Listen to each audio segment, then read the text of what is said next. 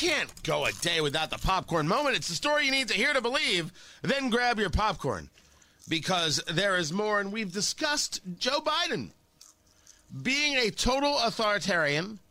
He is going to, through government agencies, force vaccines on people. And he wants you to know that this isn't about freedom. We must increase vaccinations among the unvaccinated with new vaccination requirements.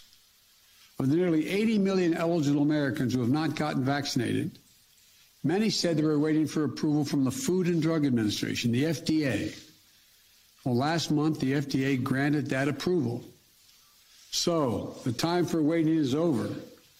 This summer, we made progress through the combination of vaccine requirements and incentives, as well as the FDA approval.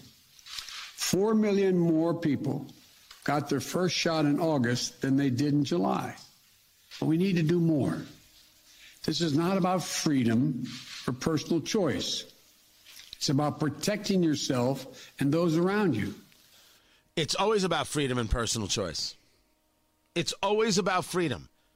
I had people saying to me, you're worried about your rights. I'm always worried about my rights. My rights are more important than your belief that I should get vaccinated or anybody else.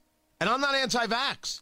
And I don't ever discuss my vaccination status, although clearly this is going to have to come up, right? People call into the show to find out whether or not I'm vaccinated. And the reason I don't discuss it is because it's become this political thing, as it always has been.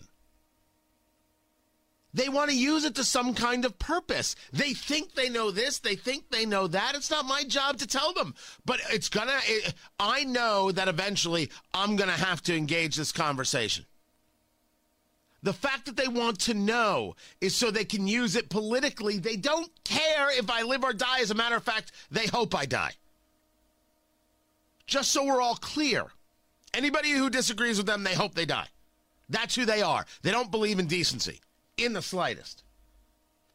But we should remember that Joe Biden had a team that was not in favor of force. Like July, we go back just 2 months to Jen Psaki.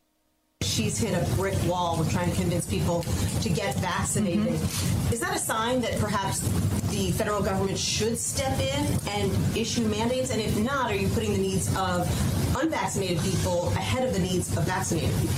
Well, I think the question here, one, that's not the role of the federal government. That is the role that institutions, private sector entities, and others may take. That certainly is appropriate. Also, local communities are going to take steps they need to take in order to protect people in their community. What changed that now we're okay with government force? I've got much more in this. William Jacobson, Cornell law professor, is scheduled to be with us in the next hour. We're going to break down the legality here, and then we're going to get into Ron Klain, the chief of staff, the Hoosier. What an embarrassment he is. How he may have just ruined this whole thing by proving once again that these people don't care about the Constitution. They care about force and power. You are better off with Donald Trump, people. Facts are facts.